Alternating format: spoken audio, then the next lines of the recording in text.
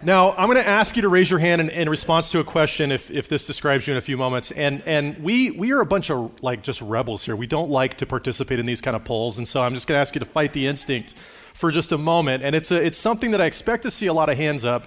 And if I don't see a lot of hands, it'll probably just be that you don't want to participate in this. And I guess that'll hurt my feelings a little bit. I'll get over it. We'll all be fine. But here's the question. How many of you have ever taken a personality test of any type? Hands up. Oh my goodness, you guys participated. Thank you so much. Appreciate that. I expected to see a lot of hands up. These personality tests are very popular. There's a lot of different ones you can do. We've got, whether it's the Enneagram or the DISC personality profile, there's one called StrengthsFinder that I've taken that I really liked. There's a lot of different variations of this, Myers-Briggs personality assessment, all these things.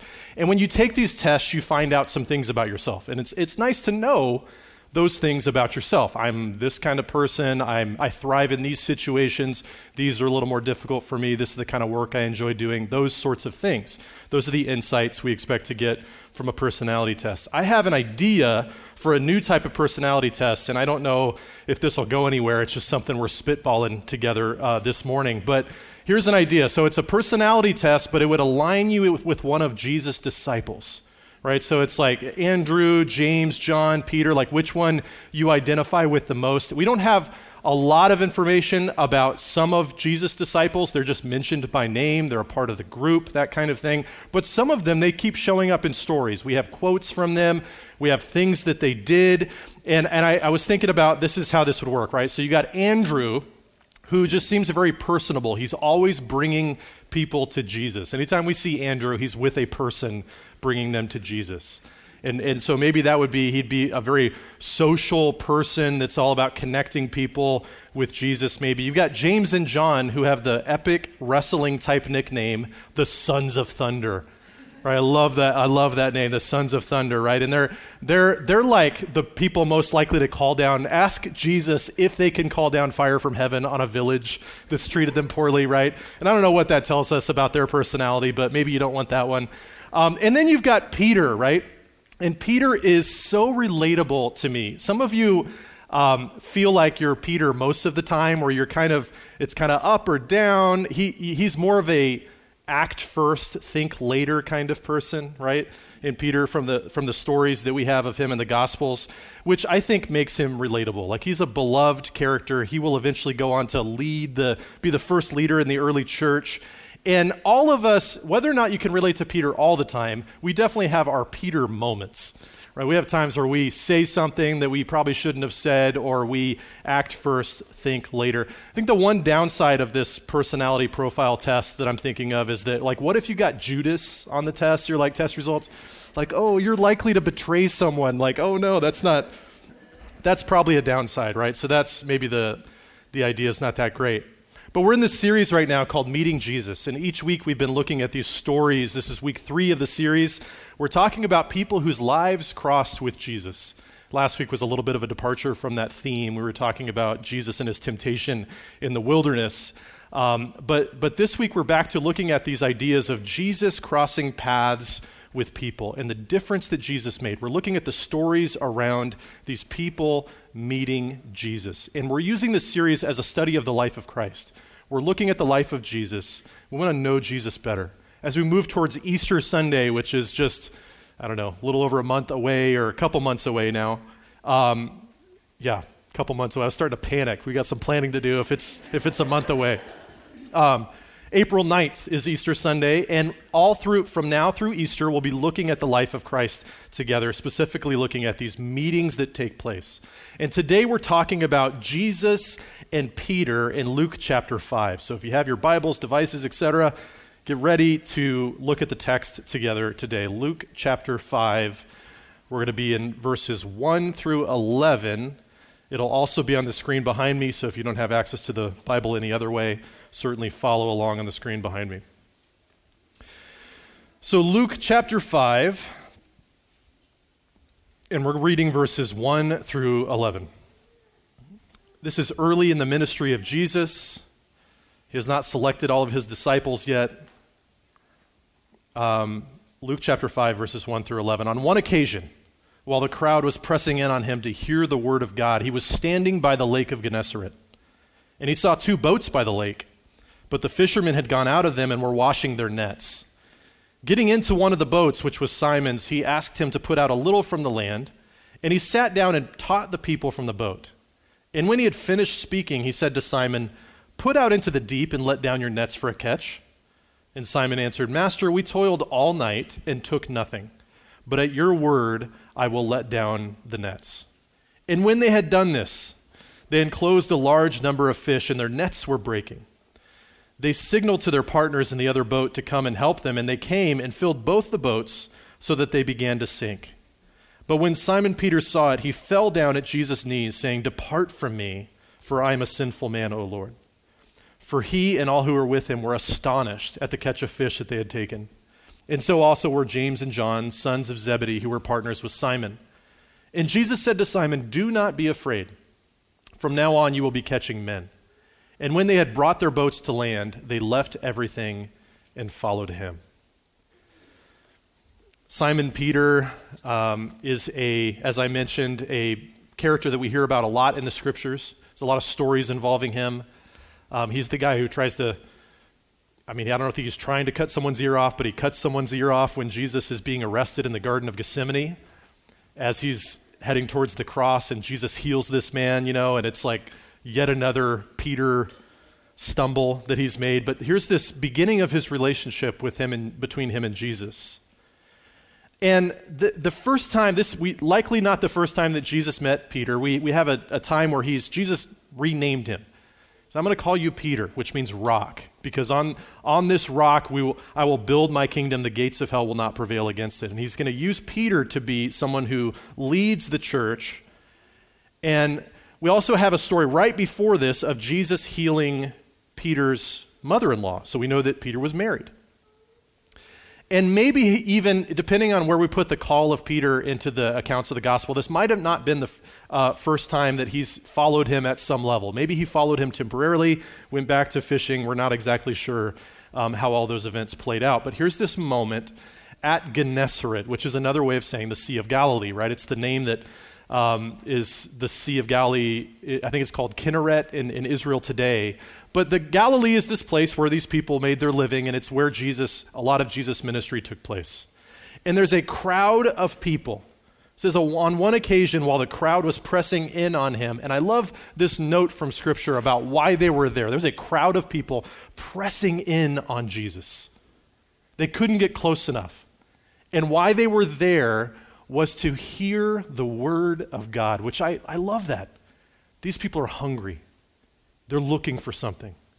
And they see that Jesus has what they need. Jesus is offering something unique. It's almost like these people are saying, we've been searching, we've been looking for things to fulfill us, but what you have is different. What you have is unique, and they're there to hear the word of God. But they're getting so close to him, and Jesus does something which I think is a healthy practice. He gets some distance between them and the crowd, between the crowd and himself, by getting into a boat. The boat's there by the sea. These fishermen had gone out of them. They were washing their nets. They'd done with their night of fishing, or very early morning of fishing, and he gets into the boat, and he picks a boat, I think pretty strategically, as Jesus does most of his things he does, or all of his things he does. And it's Peter's boat. He says, "Hey, can we back the boat out into the water a little bit, and I can have some distance between me and the crowd? Everyone can hear what I'm saying." And he gets out there and finishes his teaching. And by the way, this repairing of nets thing is a interesting note, that the fishermen would throw the nets into the sea. That was their method of fishing. They're not out there with the rod and reel trying to catch fish, but they're trying to. These are commercial fishermen. They're trying to catch a large amount of fish. And after the night of fishing, the very important work of mending your nets, cleaning and mending your nets takes place. You're going to get all the little algae things off and all the stuff, the weeds from the bottom of the sea there, the lake, and clean it all up. And if there's any rips in the rope, you're going to repair that. And then you're going to lay it out to dry, because if you don't do that, it'll rot. And then it's ready for the next day of fishing. It's hard work. And I don't know what your picture in your mind of Simon Peter is, like when you think about, I think we all do this sometimes where we have a little mental image, like what is that like? And if you're thinking of Peter as something other than a commercial fisherman that makes his living on the water, like you might need to readjust your image. This is a tough person. Typically people that do that kind of work are hardy, tough people.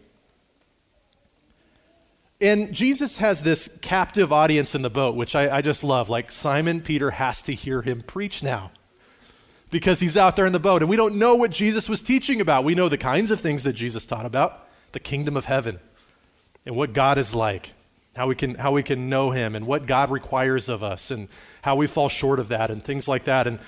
And Peter's out there just listening probably. And then it's over. Then it's like, hey, that's all I got for you, everybody. You're dismissed. We'll see you next time or whatever, the kind of thing I might say at the end of a Sunday service. But then he says to Peter, hey, let's go out into the deeper water, and I want you to let down your nets for a catch. And at this point, we do not know what Peter is thinking, but we do know what he says, right? Peter's response to Jesus is, Master, we toiled all night and caught nothing. I think that word is interesting too, toil. We worked hard at this, and every time we brought the nets back, they were empty. All night. We kept doing it over and over again. We toiled all night, and we caught nothing. And then maybe he's thinking, Jesus, I know that you're a tradesman. I know you know carpentry, but I know fishing. And by the way, I'm not a fisherman. Like I fished twice in my life, and so if I ever offer you fishing advice, just feel free to dismiss it. I have no idea what I'm talking about, right? And so maybe he's thinking that about Jesus, like, your teaching's pretty good, but don't give me fishing advice. But Jesus had won Peter's respect. And Peter knew there was something special about him. And he calls him Master. He says, Master, we toiled all night and we caught nothing. But at your word, we'll do it. And this word master here is an interesting word because it's a title of respect, but also the word that you would use for someone who is like the captain of your ship. If someone was the owner of the ship, the person who's the captain or whatever, it's like, you're master.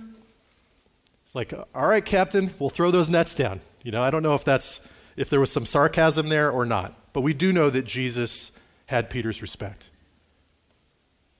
And I find it interesting that this very place of failure where Peter had experienced this night of frustration, Jesus calls him right back out there. I want you to go out to where you failed, and I want you to let down your nets for a catch. And I think that's just like God to do that sometimes. I've experienced in my own life of times of where I've felt like a place represented failure for me, and Jesus brought me back there and redeemed it. And I think he does that sometimes. Shows that I can use this, even this broken memory, even this difficult thing you've been through, and redeem this and show you how I was always with you even when you weren't acknowledging me. We also see something about obedience in this passage. What if Peter would have said, Jesus, you know carpentry, I know fishing. That is silly to throw down the nets for a catch. The fishing is not good right now, and it's going to be even worse if it was not good last night because the fish are going into the deeper water to get away from the heat of the sun for the day. They'll be out tonight. We can try again tonight maybe, but last night fishing was bad. He could have missed out on something incredible, but Peter was obedient. Jesus told him to do something, and he did it. And what happens next is this miracle of Jesus, where they pull up the nets and they realize that they have way more fish than they're able to carry on their boat, and they're going to need some help. The nets are breaking. They signal for help. Get over here, help us with it, shouting across the water. They get the other boat there. They fill both the boats so full that they begin to sink. These are not little rowboats. These are bigger boats out there, maybe 16, 20 feet, up to 30 feet long. And they begin to sink because of this massive catch of fish. And Peter's response is so instructive for us. The way he responds to this incredible moment is he realizes something. He has a realization. This man, Jesus, is more than a man. He has power. There's something unique about him. Jesus has power over creation. He could summon fish. pretty amazing. And Peter's reaction is not like, hey, please do that once a week. We'll go into business together, Jesus. And Jesus responds, famous line from the movie Jaws, you're going to need a bigger boat, He doesn't even say like, wow, that was amazing. Thank you. Like this represents a lot of income for me. He doesn't say that. He falls at his knees and he says, depart from me, for I am a sinful man, O Lord. Falls down in front of Jesus. You need some space. You need to get away from me, Jesus. There's something about you that is powerful, that is special, and you're not going to want to be around someone like me. Depart from me, I'm a sinful man, O Lord. There's this realization of the power and the holiness of Jesus that rocks Peter. He's shaken. And we see this other times in Scripture that every time people realize they are in the presence of a holy God, that moment of realization is like a spotlight on their lives. They look at God and all of a sudden then they look at themselves. And they go, what is in me, who I am, does not match the presence of this holy God that I see before me, the glory of God. I'm not someone that, there's a contrast between me and it. Right?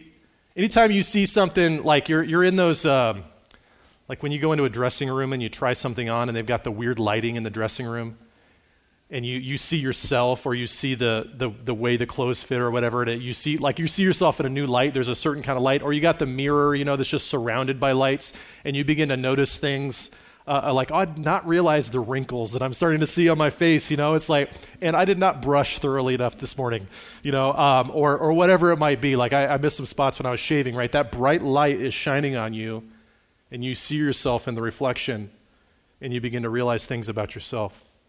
In the book of Isaiah, where we have this story of Isaiah seeing the Lord, this vision of the Lord in the temple.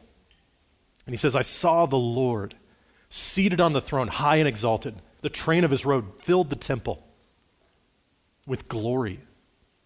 And immediately his response is like, woe to me, for I am a man of unclean lips, and I dwell amongst a people of unclean lips. And an angel takes a burning coal from the altar and cleanses Isaiah's lips, right? Prepares him for the ministry that God is calling him to do. Peter feels exposed in this moment. Peter's having the same response that Isaiah had. Peter's in the presence of the living God, holy and unique, and he's realizing that Jesus is more than a man. And his response to Jesus reflects this: depart from me, for I am a sinful man, O Lord. If you knew who I was, like, you wouldn't want to be around me. And Jesus' response to Peter is so insightful, so meaningful, and it tells us so much about our need and the heart of God to meet that need. Because Jesus' response to Peter was not like, oh, you're a what? You're a sinner? I'm sorry. My mistake. If I would have realized you were a sinner, I would have gotten to a different boat, right? I didn't realize you were a sinner. My bad. Right? That's not how Jesus responds to him. He didn't say, like, I should have used that miracle on somebody else, Peter, my mistake, I'm sorry. I'm going to need those fish back. Can you get those fish back to me? Right? Jesus knew exactly who Peter was. And he was there on purpose. He was there for Peter. And he looks at him kneeling at his feet and responds in a way that I imagine was just full of love and compassion towards Peter. He says, do not be afraid. From now on, you'll be catching men. You're going to be gathering people. The way you've gathered all these fish, you're going to be gathering people into my family. And Peter's response to Jesus before he gets this gracious response to him was half right and half wrong. And here's what I mean. So he says, I am a sinful man. That's right. That's correct. But then he says this other part where he says, depart from me. Like, get away from me, Jesus. I shouldn't be near you. You shouldn't be near me. I'm a sinful man. That's the wrong part. But this is what people do. This is what people tend to do. I've seen this so many times. Been a pastor for 20 years. And I see this so many times in my ministry and just in relationships with people, that when life is broken, when life is messed up, when people feel exposed in some way, they go like, man, I am sinful. They run from Jesus. Or they run from the body of Jesus, the body of Christ, his church. They distance themselves like, I'll come back when I get myself all sorted out. But right now I need some distance between me and Jesus. And this is so, it's almost an intuitive thing, right? But it's so destructive. It continues the brokenness. The place where you can receive hope and help, you run from. Why do we do this? Why do we do this? I want to give you a couple of reasons. I think one reason we do this, and that I think you can all, if we're being really honest with ourselves, I think we can relate to this idea. Like, I am in a sinful place right now. I'm in a broken place, and so I need some distance between me and Jesus, and when I get that figured out, I'll come back. Or like people just out in the world that have never, they go like, my life is a mess, and faith might help me, Christian faith might help me in some way. But I've heard someone say this. Someone walked into our church at our old building and they said, I always thought if I ever walked into church, the building would fall down. And that's a striking thing to say, right? That's not what happened. The building was just fine. But it's this instinct that people have where they go, I'm not good enough to be in God's presence. But Jesus was there because for that very reason. Jesus knew exactly who Peter was. So I think one thing there's three reasons I'm going to give you why we do this, why we pull away from Jesus. One, we don't understand the mission of Jesus. We don't understand the gospel. Jesus came to save sinners. I want to read a verse from 1 Timothy 1:15. This is by the Apostle Paul, writing to his friend Timothy, this young leader that he's working with and discipling. He's a pastor, and he writes this letter to him, and he says, the saying is trustworthy and deserving of full acceptance that Christ Jesus came into the world to save sinners, of whom I am the foremost. He's saying this saying, it's trustworthy, and you should fully accept it, grasp it. This is the gospel. This is the good news of Jesus. Christ Jesus came into the world to save sinners. And then Paul says, just to be clear, I think I'm the foremost sinner. I'm the chief of sinners, other translations say. He's like, he came to save sinners, and that's really good news for me because I'm a really bad one. And I think Paul was probably pretty moral. He was a Pharisee before he came to Christ. I imagine he did, for the most part, he tried to live an upstanding good life. But he realizes in the presence of God that even his righteousness is as filthy rags, as Scripture says. That he fell short. He needed Jesus. He needed a Savior just like anybody else. And he says, I'm the chief of sinners. This is the whole reason Jesus came, is to save sinners. And so that's great news for Peter because he is one. That's great news for all of us because we are ones too. Jesus came to save sinners. So don't depart from him or try to get some distance between you and Jesus. The whole good news of the gospel is that Jesus came to save sinners. And the second reason why we run from Jesus like this and this thing that we can relate to and what was going on with Peter, we're told very explicitly that he was afraid. We are fearful. That's why we pull away from God when we're struggling or when we're stuck in sin. We're fearful. Peter was afraid. When our life is exposed, right? When we find ourselves in this position where life is crumbling around us or the consequences of our actions or other people's actions are affecting us, we feel exposed and we are afraid. We are fearful of being judged by God maybe, and certainly fearful of being shamed. We don't want to experience the shame of just condemnation and things like that. And if we understand the gospel, once again, this helps us deal with this. Jesus very graciously and lovingly says to Peter, do not be afraid. Don't be afraid. He sees Peter as fearful. And that's why he wants Jesus to get away from him. And he says, don't be afraid. Jesus is caring for his heart in this moment, which is so amazing that Jesus would do this. That he loves him enough to you're feeling something, and this feeling is keeping you away from me, or wanting you to, this fear is causing you to try to have distance between me and you. But I care about that too. Don't be afraid. I think the third reason why we run from Jesus in this way is not reflected in this passage as much, but we see the opposite of it, and it's pride. Our pride will keep us from running to Jesus instead of running to Jesus our pride will keep us in this place of wanting to have distance between us and Jesus. Peter was extremely humble in this moment. He says, I'm a sinful man. He falls at Jesus' needs. He humbles himself physically and emotionally before Jesus. He's humble in the presence of God. And Scripture tells us that's what we need to do when we need God's grace, which is all the time. We need to draw near to the throne of grace where we can find mercy in our time of need. And if we really understand this, Tim Keller talks about this idea that if the gospel makes us confident and humble at the same time. We're humble because we recognize our situation without Jesus. We are in desperate need of a Savior and our Lord. We need Jesus. We need him. And that makes us humble that we can't save ourselves. We can't pull ourselves up by our spiritual bootstraps and make a difference for our eternities. And so we're humble. We need Jesus, but we are confident because we know we are loved. And Jesus tells us to draw near to him. Don't be afraid. I've got a plan for you, Peter. I know who you are. I know what your struggles are. But I came for you. And I have a mission for you. I'm going to cleanse that. I'm going to cleanse that sin that you're struggling with. And so we have the confidence to draw near to the throne of grace. Blaise Pascal was a genius. He was a mathematician, philosopher, and from I think the 1600s is when he lived.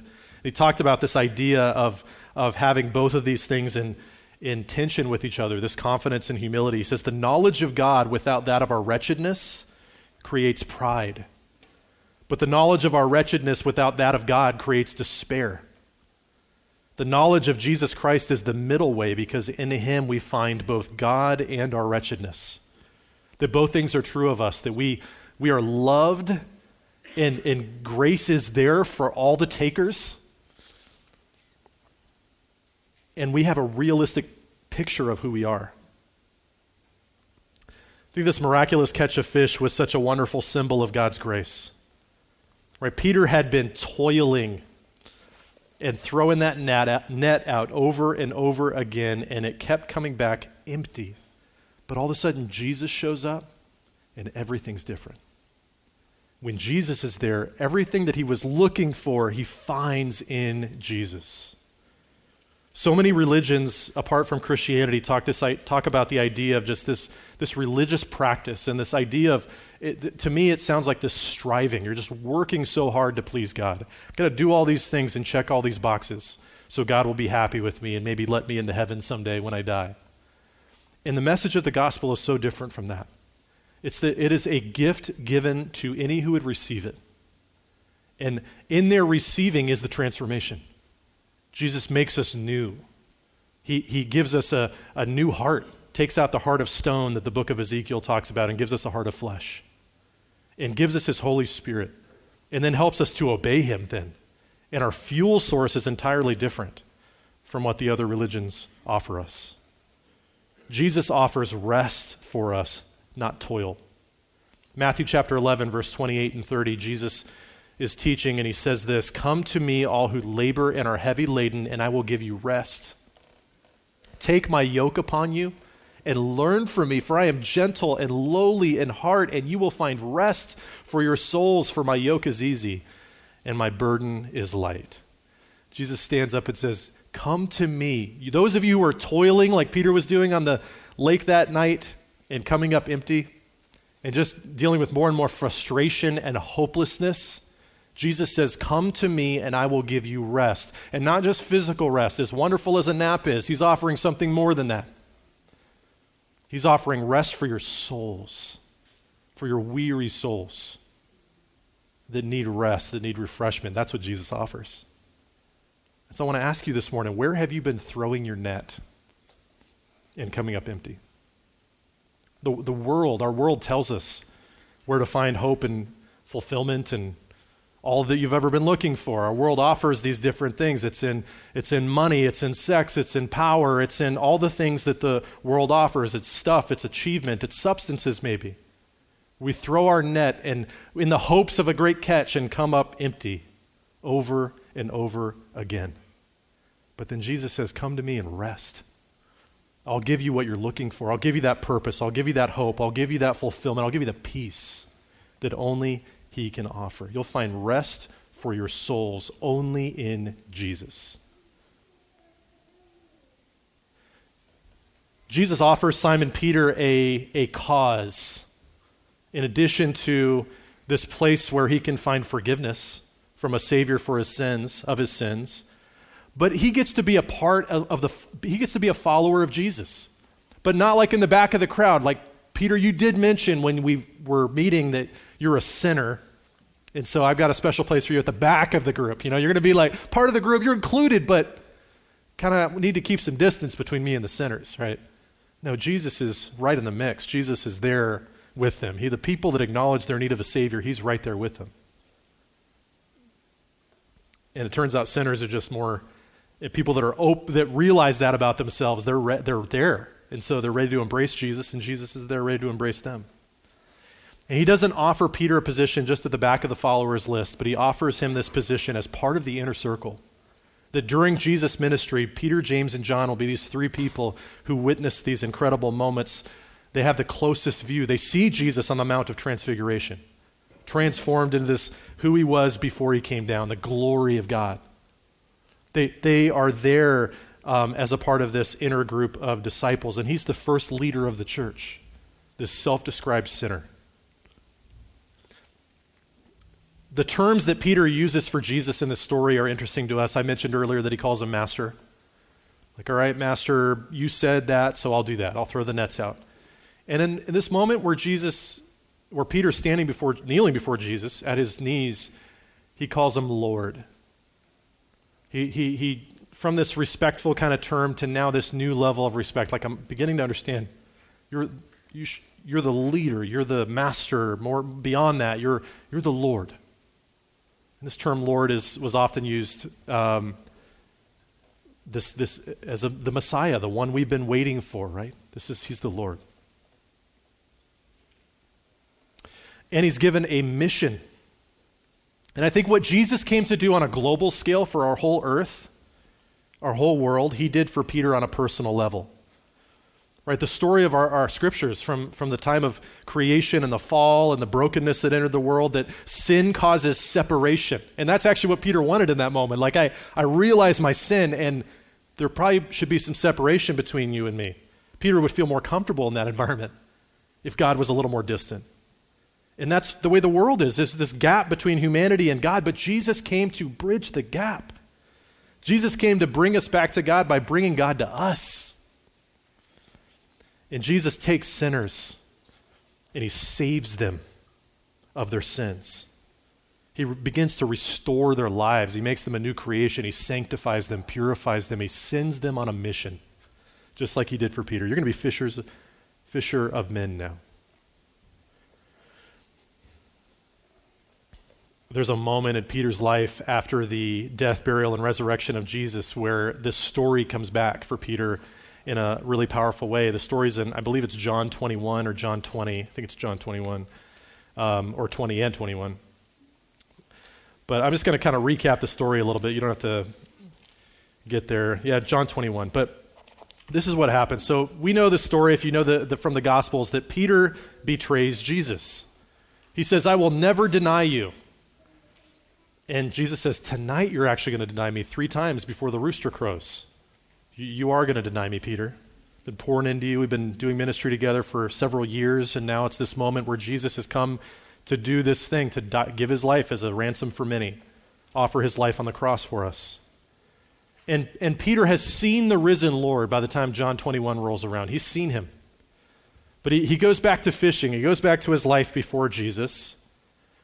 And it's this, I don't know if that was his way of life now or just something he was doing because he was discouraged and that was something he did. But he's at the Sea of Galilee and they're out there fishing. They don't catch anything. They see someone on the shore. They're not sure who it is. And it says, do you have any fish? They say, no, we don't have anything. He says, well, let your nets down on the other side of the boat and you'll find some fish over there. And they do it and they recognize that there's another miraculous catch of fish. And they know instantly that's Jesus. He's doing it again. The same thing he did when we were first meeting him, he's doing it again now. And Peter realizes, John says to him, it's the Lord. And this time, Peter cannot get to Jesus fast enough. This time he's got his, puts his cloak on and then jumps into the water, which is just silly. Like, you don't put your cloak on if you're going to try to go swimming, right? He cannot get to Jesus fast enough, and he has this moment of restoration with Jesus on the Sea of Galilee, the place where they first met. And Jesus offers him a chance to reaffirm his love for him 3 times. And then he says the same words that they said at the beginning, follow me. And Jesus is restoring Peter's heart. He's forgiving him, and he's redeploying him. And then just a few weeks later, Peter stands up before a crowd of thousands. The Holy Spirit has been poured out. It's Pentecost. They've received this empowering from God that they've been praying for and waiting for. And he stands up and gives a sermon in front of thousands. And this prophecy, this thing that Jesus spoke into his life many years before, comes true. He's gathering thousands into the community of Christ. This fisher of men is welcoming all these people into the family of God. I encourage you this morning to run to Jesus, not away from Jesus. To receive him as your Savior if you've never done that. And as people who have Jesus as their Lord and Savior, if you've been off track in any way, come back to Jesus, run to him. We need him constantly. We always are in need of our Savior. Our life is this life of repentance and cleansing from him. That's how Christianity works. We offer our things, our shortcomings up to God, and we say, take this. I'm a sinful person, but you can handle this. Please cleanse this.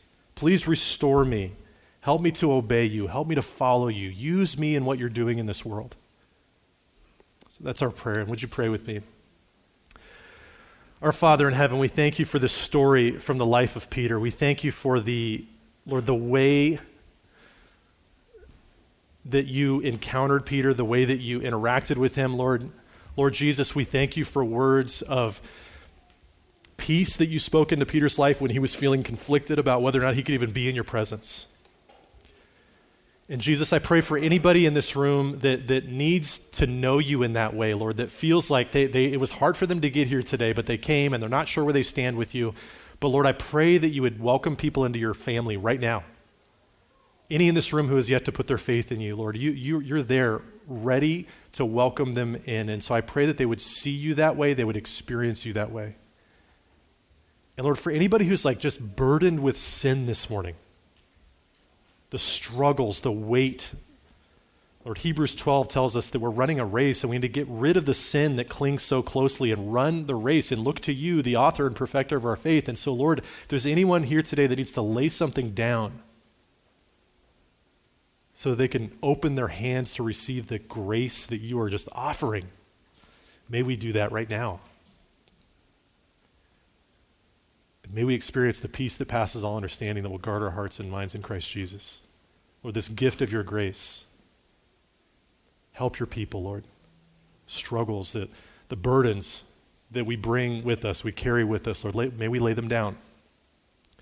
And Lord, for all of us, I pray that you would help our lives to be these lives of repentance, these lives of recognizing that what we need most is God's grace, and we need to enter into your presence, draw near to the throne of grace, your word tells us, so that we might find the mercy we need in times of need.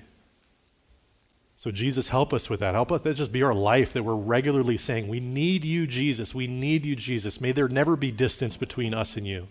May we walk through this life as close as we can with you. And Lord, the parts of us that don't match, when that bright light shines on us, Lord, may we just deal with those things, cleanse us, purify us, help us to know you more.